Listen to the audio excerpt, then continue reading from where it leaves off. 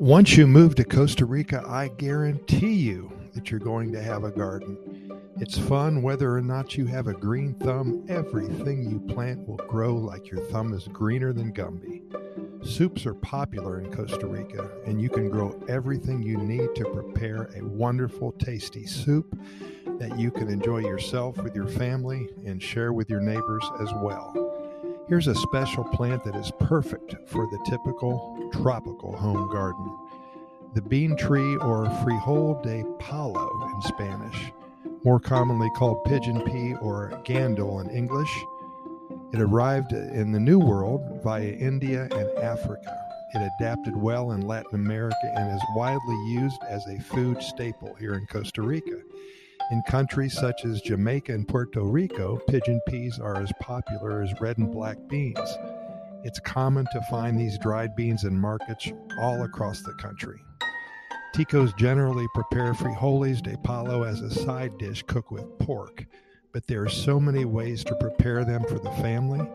Beginning in the dry season, these bushes produce a prolific amount of pea-like beans that can be used green or dried. The fresh peas harvested from the tender pods taste much like regular peas.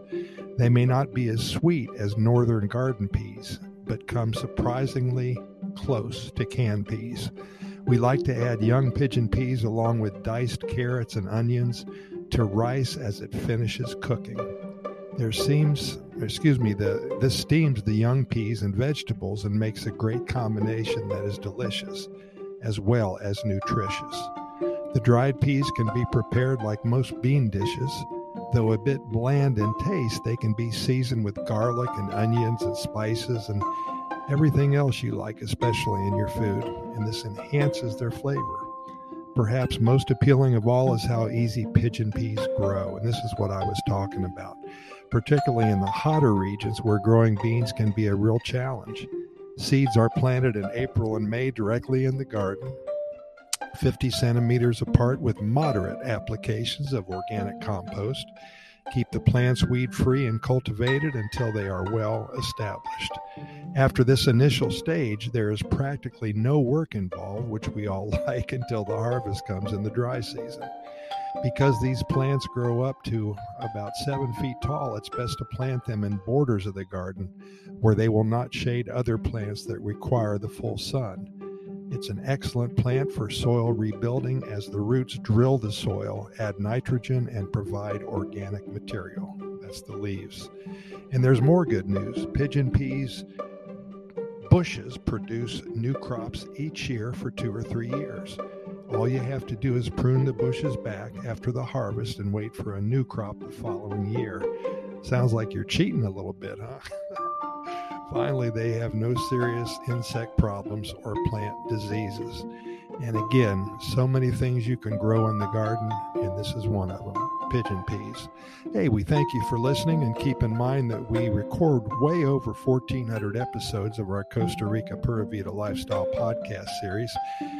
It's been about 2.5 years now. We're found on all major podcast venues, including iHeartRadio and Spotify, and the Google and the Apple podcast platforms, Stitcher, Anchor, Podbean, and Podchaser, and all the others. All you have to do is Google our name and the venue that you wish to listen, and the links will magically appear in front of your eyes. And keep in mind, the only reason for doing all of this is to share with you all the good news that comes out of Costa Rica every day. If you've never been here before, then we hope to inspire you to visit. And if you live here already, we hope to help you become more familiar with what all Costa Rica has to offer you in your own backyard. We deliver to you nothing but good news and hundreds, perhaps thousands of stories about the Pura Vida lifestyle. Thanks again for listening, and we'll see you tomorrow.